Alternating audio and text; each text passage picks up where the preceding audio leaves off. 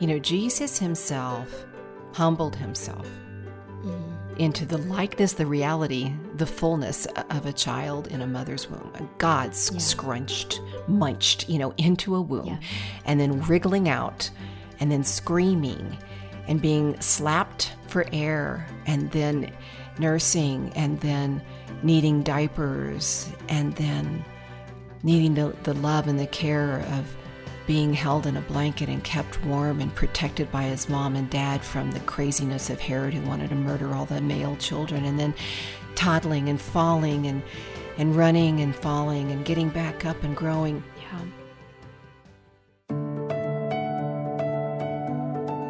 You're listening to God Hears Her, a podcast for women where we explore the stunning truth that God hears you, He sees you, and He loves you because you are His. Find out how these realities free you today on God Hears Her. Welcome to God Hears Her. I'm Elisa Morgan. And I'm Erin Eddy. Today, Elisa and I want to talk about the story of Jesus, but not in the way we tend to talk about him. No, today we're talking about baby Jesus, the infant in Mary's womb. We want to focus on him being born back in that time. What was it like for Mary? And what does it say about this in Scripture? Let's dive right into this conversation on this episode of God Hears Her. Erin, do you have a nativity scene that you bring out like year to year? Or maybe did your family? Growing up, it was always, we bring all the Christmas decorations out, all of the ornaments from when we were like little to like, then these like fancy looking ones. Like the egg carton crate ones all the way to the ones that were like, when we got them, like our first ornament as a little baby. Okay, so back to the nativity. Sorry, okay. What did your family nativity, can you remember what they looked like? What was their style, color, size, all that stuff? They were wooden, and it was more of like a fancy looking nativity scene. We had like a more rustic one where it was like raw wood and stained clothes. But the newer one that we would have growing up was more polished, painted. It was a piece of art, really is what it was. And we would put it in front of the fireplace. We had a mantle. But it was accessible. I love that. Oh, yeah, we have had all kinds. I didn't really have one growing up, but as an adult myself, I've had all kinds. I've had them like they're made of fabric, like somebody made them in a mops group. I had this super fancy one that a really wealthy friend gave me, and it was imported from Italy. It was all gold filigreed. Oh, wow. One of my favorite ones is actually the Fisher-Price one that I had from my grandkids, and you can put the angel on top of it and push it, and it plays, I think it's Silent Night, That's so cute. But my very favorite nativity is actually just a little, kind of like a bird's nest, like a little wreath that you'd get at a hobby store. It's probably only like 4 inches in circumference. And then atop of it is a little bit of that Spanish moss. Then there's a little bitty baby Jesus, like made out of a clothespin or something, wrapped in a piece of felt. And it's got a little, Sharpie taken to do a little smile and some eyes on his face. And then he's got this little blob of hair and a halo made out of a pipe cleaner that's held up above his head by a stretched out paperclip. Oh my gosh. I love that baby Jesus. And it's so tiny, I can hold it in my hand, so I can like put it by my computer when I'm writing, or I can stick it on the kitchen sink window, or I can, even put it on my bedside table at night. I just love it because I think it's so homespun, it's so whimsical, and I think it's so humble. I was about to ask you, why was that your favorite one out of all of the ones, especially when you said you had one out of gold and you had... Why was this one the most special to you? I don't know. Maybe, Erin, maybe it feels approachable. Maybe it feels not too lofty for me. And I guess, I actually wanted to think about baby Jesus today, because when we come to the Christmas season, I mean, we think about, of course, Mary and Joseph and the angels and the splendor and the wise men, the magi journeying, and just these crazy things. Yeah. But the most mind-boggling reality, when you sit and think about it, might be God as baby Jesus. Baby Jesus. That's really hard to wrap my mind around. It's really hard to wrap my mind around God being a baby. Yeah. I mean, today we have like pregnancy apps, that'll show you the size of the fetus, little baby growing inside you. It's a grain of rice and, now it's a bean and, now it's a fig and, it keeps growing. Mango. Yeah, mango, watermelon. No, we don't get the big. God, really. That's true. You feel like a watermelon. Yeah, I do. And I think we can be a little, I don't know, crass or even take it for granted because pregnancy has been so public. But in Jesus' day, it was super mysterious. They didn't have those apps. They didn't have ultrasounds and, they didn't have drugs, for delivery. They didn't have any of that. And so to imagine Jesus as a baby inside Mary's womb is maybe even more startling. Okay, now I want to do a full disclosure here. I've never been pregnant, okay? I've never been pregnant. So in a lot of ways, I know nothing about what I'm talking about here today. So zero. Our kids came to us through adoption. And how about you? I've never been pregnant either. Yeah. So what are we doing? So here we are. Welcome. But maybe that's a piece of naivete and newness we can bring to this conversation. Because when we come to Christmas, it is the time of year where we focus in on baby Jesus. When we think about Jesus himself, I usually think about him resurrected, sitting in a throne, all powerful. How do you normally imagine Jesus? Yeah, I don't imagine him as a little baby that's spitting up and, learning how to talk and walk. And I wonder if it's because I struggle with imagining that because I think that would mean he's weak. Yeah. Oh, that's so good. And how could he be weak when he's God? Right. Why do we have a hard time imagining him as a baby? But do you think we view babies as being fragile and so therefore they're weak and there's no way Jesus was ever weak? He's my hero. He's my protector. He's my guide, my guardian. And so for me to imagine him in a fragile state is just kind of a weird concept in my mind. So good. And yet babies are weak. They are fragile, I mean, they really are. I mean, imagine you've seen a newborn, right? Mm-hmm. I mean, I've been present at several births. I don't know if you have.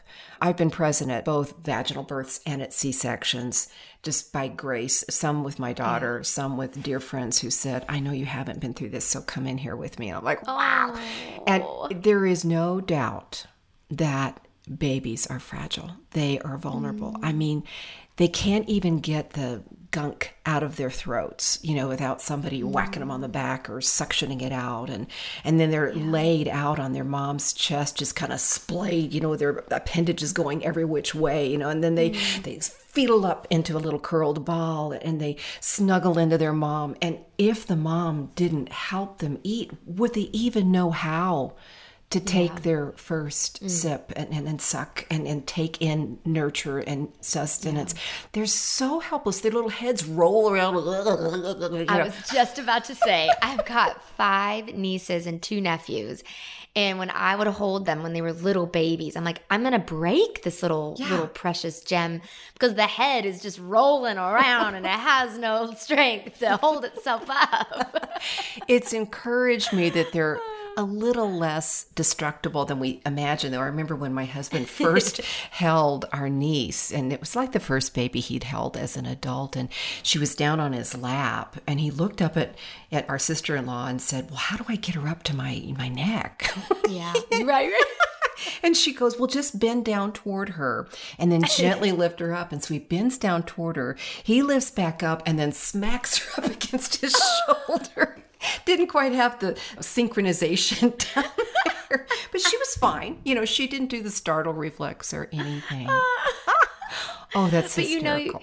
You bring up a point too in sharing that, because I have so many friends that go in and check on their baby, make sure their baby is still breathing at night because of the fragility of a new life. And it's all up to us, to make sure. And my goodness, there are many who have lost a baby with unexplained reasons, just indecipherable. No one really knows what happens. The mystery of SID, sudden infant death syndrome, or something else that happens. And the responsibility that weighs down on you.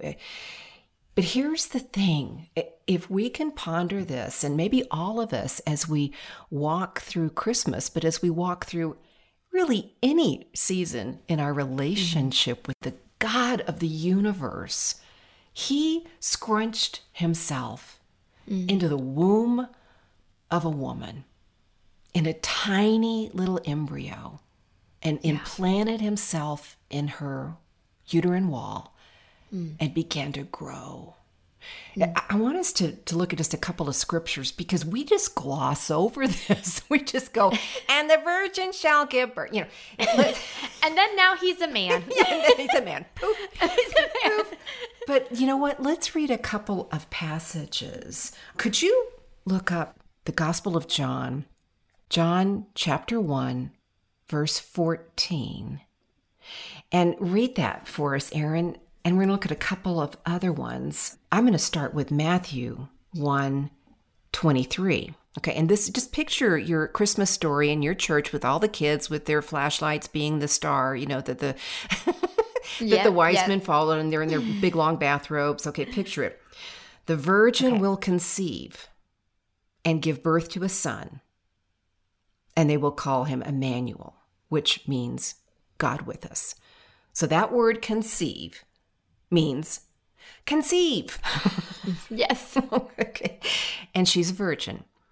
And we get really weirded out by that, thinking, how did God do that? How did that happen? And as I've looked this up and just struggled with it, it really means the Holy Spirit overshadowed her. He covered her in such a way that there is a miraculous conception, an immaculate, meaning pure conception. Okay, so it's a true conception. Yeah. Okay, and then John 1:14. This is a different perspective of how this beginning of God in the flesh, or God in a baby, took place. What do you have? I have, the Word became flesh and dwelt among us. We observed his glory, the glory as the one and only Son, from the Father, full of grace and truth. Okay, what strikes you in those words there? We observed his glory, the glory as the one and only Son. So there's glory. From the Father. From the Father. There's glory from the Father. And what's the very first part of that verse? The Word became flesh and dwelt. Flesh, and dwelt. Flesh. Yeah. That's human. That's human. That's, animals have flesh, but this is the word for carpe. This is the word for human flesh. The Word, which was in the beginning, John talked about a little bit earlier in his gospel. In the beginning was the Word, and the Word was with God, and the Word was God. He was with God in the beginning. Okay, now the Word, that same Word, that essence, that logos, became flesh and dwelt among us. And you can still see the glory. Okay, I'm just discombobulated now. I'm like, I don't get this. Well, here I am. For those that are listening, you can't see. I have my Bible on my left, and I have my dictionary on my right. Good. Yeah. So this baby actually takes root, takes up place inside the womb of a woman. What do we know about women from New Testament times and Old Testament times? What was their place in society? To have babies. And if you didn't have a baby, you were going, not so valuable. We think about the story of Hannah in the Old Testament, or the struggle Leah and Rebecca, or there's, all kinds of stories throughout Scripture of infertile people or people who were late in life, even Elizabeth. So here's Mary, and suddenly she's pregnant. Would you say that women then, if you could not conceive a child, that their value or their worth was obsolete? Yeah, reduced. Yeah, they were diminished in their worth. Diminished. Exactly. Yeah, that was Okay. where they made their contribution. Now, Mary, in contrast, is a very young girl. She's probably 12 or 13 years old because Wow. marriages were formed, kind of arranged marriages, when young women, would enter puberty kinds of eras. And Joseph and Mary were betrothed, which was a long process, usually around a year. And it included like the expectation of we're together forever, but it didn't include intercourse. It didn't include sex. They lived in their own parents' homes until the actual wedding. So here's Mary still living at home, Joseph still living at home, and she becomes pregnant. And we can read the rest of this story in the Gospels, and they explain what Joseph went through, what Mary went through. Yeah. But we want to focus in on Mary is suddenly pregnant and thinking about God, who absolutely from the beginning of time to the end of time, if there is such a thing, was aware that he would scrunch himself into a baby in the form of a baby, literally become flesh in the womb of a woman. And that's how he would come forth onto planet Earth in physical being. When we come back, we'll talk more about the vulnerability of Jesus and the plans God had for him, even before he was out of the womb. The conversation will continue after the break on this episode of God Hears Her. Christmas is coming, and we have a great way to help you celebrate it joyfully. The God Hears Her, a joyful Christmas kit, includes our 31-day devotional with special readings for both morning and evening so you can start and end your day focused on Jesus.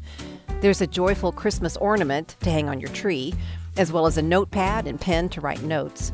You'll also get access to coloring sheets, a frameable print, prayer prompts, and the God With Us booklet that you can download. So go to godhearsher.org/Joyful Christmas to order your Christmas kit and get ready for a joy-filled Christmas. Now back to the show. And you know what? I love how this particular translation says the word became flesh and dwelt. And when I love to unpack words a little bit more. You know that about me, Elisa. The word dwell says to remain for a time. That's good. It's perfect, isn't it? Isn't it? Okay, so continue. Exactly what he Continue. did. Thank you for looking that up. That's really good, Erin. That's so for a time. And you think that this baby was a baby. And then, as you said, he would spit up, he would eat, he needed to learn to walk and talk, he needed to learn to toddle, just all of these things. For a second, too, let's focus in on this blew me away. Birth in New Testament times was very dangerous for both moms and children. Like 30 to 35% of newborns didn't survive their first month. And like 50% of children died before the age of 10. Then you add to that a ton of moms also died during childbirth. That I would imagine for Mary. Right. The percentage that you just shared of women being able to have babies, healthy babies, is small. Yeah. The pressure and the emotional stress I would imagine she's under of carrying the Messiah, being pregnant, not being married, the gossip of the town. I'm just thinking through where she is emotionally. And then knowing that it's hard to have a baby during that time. Like the percentages are high for the loss. And I wonder in her mind if she ever doubted, will I have this baby? Yeah. Will he make it? And am I responsible for if the baby doesn't make it? And you just brought that up, as we were talking about us, and our friends and loved ones, and how you wake up all night making sure the baby is there and okay. And yeah. And, we tend to think, this is another one of our little, let's gloss over this stuff. We think, well, Mary was somehow supernaturally empowered to be superhuman. Well, yeah, she absolutely was inhabited by the Holy Spirit just as we are, but she was still human. Right. And she was pretty scared. And it's interesting, she goes to see Elizabeth, who's one of her relatives, and this is in Luke chapter 1. And I think this is interesting because we also gloss over this. Can you read, let's do Luke 1, 39 to 45. You take the first part, and I'll take the second part. And listen, let's open our ears to what pregnancy was again like, and somehow we may gloss over the reality of what it was like to carry a baby, okay? Okay. In those days, Mary set out and hurried to a town in the hill country of Judah, where she entered Zechariah's house and greeted Elizabeth.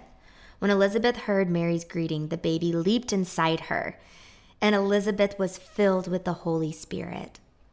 Then she exclaimed with a loud cry, "Blessed are you among women, and your child will be blessed." But why am I so favored that the mother of my Lord should come to me? As soon as the sound of your greeting reached my ears, the baby in my womb leaped for joy. Blessed is she who has believed that the Lord would fulfill his promise to her. So Elizabeth is about 6 months pregnant, okay? Mary is brand new pregnant because at that time, right after the angel comes to her, she gets ready and she hurries to go see Elizabeth, okay? So go back to our little baby app. Jesus is like, the size of a pea. But John, the one who's going to be John the Baptist, the forerunner of Christ, who is about 6 months old, is bigger than that. Is probably, I don't know, what does the baby app say? quite a bit older, And what we know is that in the womb, babies begin to kick their mothers. Mm-hmm. So this word leapt really does mean to make a movement and to jump and to make his presence known. It blows me away that from time beyond in the beginning to now, babies have been in their mother's wombs the same way every single time. And it's also interesting to see that babies, initially they can't really see, their eyes are shut until around the 7th month or so, but they can hear. And they can see light through their eyelids. Like if you and I closed our eyes right now, we can see light if we turn towards it. So in the womb, John, Jesus, can hear this exchange between their mothers. Isn't that fascinating? Oh, I just love that. Okay, so do you think Elizabeth knew Mary was pregnant because Mary wasn't showing? It sounds like it, doesn't it? It sounds like, well, it says that Elizabeth was filled with the Holy Spirit. So it sounds like the Spirit revealed that to her. Yeah. And we're talking about the Messiah here. So it's not just like, Jack or Jill, in her womb. It is Jesus, and there is recognition given to both of their mothers. They've been the recipients of a miraculous revelation from God. Mary has an angel appear. Zechariah, who is Elizabeth's husband, has divine revelation too, that they're going to become pregnant. Most women just find out through a little stick and a plus sign that they're pregnant. But so there is some really special information given to them. But what does it do to sit with this reality again as we contemplate God coming to us, being with us? And let's go back to what you talked about, Erin, because I think you're right on target with it. The vulnerability of God. And it's mind-boggling to us. Why are we so uncomfortable to imagine God being weak, being fragile as a child? Could it be that if we thought of him in that way, that would remove his ability to protect us or guard us, or maybe question if he is who he says he is? those are the immediate thoughts that come to my mind. I think, maybe what you're reflecting is we're so black and white that we only see God as a baby or as the resurrected Lord in Christ. It's difficult for us to understand he is all of the above, isn't it? Right. Yes. I think about a passage in the book of Philippians, which is one of the Apostle Paul's letters to the New Testament church. And it's a heavy, heavy, heavy passage, but let me just read a little bit of it, because he talks about how God laid aside some of his attributes.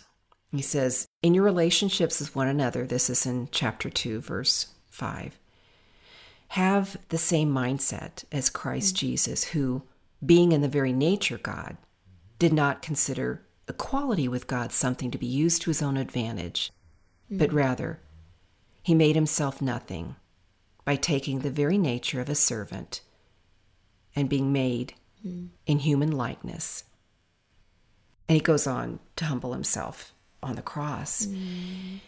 I guess what I really want to do is help us to mush together these attributes of our God and maybe not divide them out so stratified that we miss who our God is. When Jesus was in his public ministry in his 30s, Luke tells us, and this is in Luke 18, that people were listening to these words and listen for what we're talking about, baby Jesus. People were bringing babies to Jesus for him to place his hands on them. And when the disciples saw this, they rebuked them. But Jesus called the children to him, and he said, let the little children come to me and do not hinder them, for the kingdom of God belongs to such as those. Truly, I tell you, anyone who will not receive the kingdom of God like a little child will never enter it. Like a little child. Wait, read that last line again. Whoever will not receive the kingdom of God like a little child will never enter it. Oh, man. We stratify God into God and human. Yeah. But the Trinity, Father, Son, and Holy Spirit, is an expression of the community of God, of the nature of God, of the allness of God, not the one or another. And Jesus himself, in his ministry, one of his hallmarks, one of his cornerstones is to welcome children. But the verse starts off, people were bringing babies. And that means infants. For Jesus to place his hands on them. And the disciples go, oh, no. Don't bother him with those. And Jesus is like, no, don't hinder them. Let them come. In fact, you need to embrace your own vulnerability the way I inhabited it as well in order to really come and be in relationship with me. When it says receive the kingdom like a child, that's what it's saying, is to be vulnerable like a child. Yes. But vulnerability is talked so differently now, I feel like, than what even scripture says. Because I think even we have a tendency to just become so self-sufficient and become self-aware, but not Christ-aware. Jesus himself humbled himself into the likeness, the reality, the fullness of a child in a mother's womb. God scrunched, munched, into a womb and then wriggling out and then screaming and being slapped for air and then nursing and then needing diapers and then needing the love and the care of being held in a blanket and kept warm and protected by his mom and dad from the craziness of Herod, who wanted to murder all the male children, and then toddling and falling and running and falling and getting back up and growing. This is our lives. And Jesus himself lived in these lives and asks us to remember the neediness that we experienced as a baby, that he experienced as a baby, in order to come into a relationship with him. That's what baby Jesus means. So when we get out our little nativity scenes, I just want to sit for a minute with that little guy, and just let it all be there, all that vulnerability that he possessed, that he encourages me to own and acknowledge before him and bring it forward to him. Yeah. There's so much strength in who he is to be able to humble yourself and be in that vulnerable state and to show that to the world.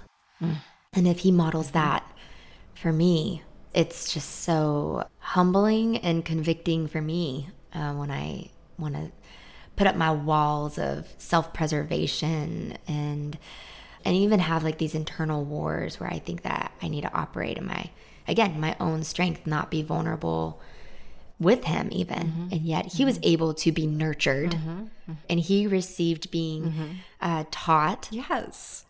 As a baby, you know, and he received it. And what a lesson that is for me when I want to not receive being taught, to not receive somebody wanting to nurture That's good. The hardened parts in me, seeing vulnerability as a strength. This is a shattering thought, I think. His expression of vulnerability begins in the womb and in birth in his baby Jesus. And then we watch his public ministry when truly he is God and he could speak a word and blow fire over all of the naysayers. But he instead humbles himself to death on a cross. I'm floored by, I'm sure you've seen at some point in your life, Michelangelo's Pieta, which is Mary holding the dead, crucified body of Jesus in her arms. And if you think about that, what a full circle expression of this vulnerability. So she gives birth to this baby Jesus that she swaddles and holds in her arms and takes responsibility to nurture and grow. And she releases him to ministry. And he humbles himself in vulnerability to death on a cross as a common criminal. And he dies, and his body is taken down and cared for by the women. You know, and figuratively, we don't know for sure, but put back in the arms of his mother like that. Full circle. Born, living, dying, and eventually raised to give us life. So as we understand baby Jesus, I just hope we'll take in the true beauty of his vulnerability for us. The story of Jesus being born is absolutely incredible. I just love focusing on him as an infant and what that actually looked like for the people back in the New Testament times. It is incredible. Jesus was a baby, just like us. He lived a full life from being an infant in the womb to becoming the man that died for all of our sins, and then he rose again. Wow. Yes, Elisa. It is such a unique topic to think about. Before we close out today's episode of God Hears Her, we want to remind you that the show notes are available in the podcast description.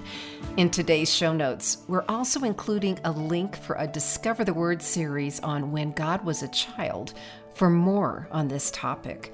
The show notes not only contain the talking points for today's episode, but also links to connect with Erin and me on social. You can visit our website at godhearsher.org. That's godhearsher.org. Thank you for joining us, and don't forget, God hears you, he sees you, and he loves you because you are his. Today's episode was engineered by Ann Stevens and produced by Mary Jo Clark, Daniel Ryan Day, and Jade Gustafson. Today we also want to recognize Nicole and Melissa. Thank you. God Hears Her is a production of Our Daily Bread Ministries.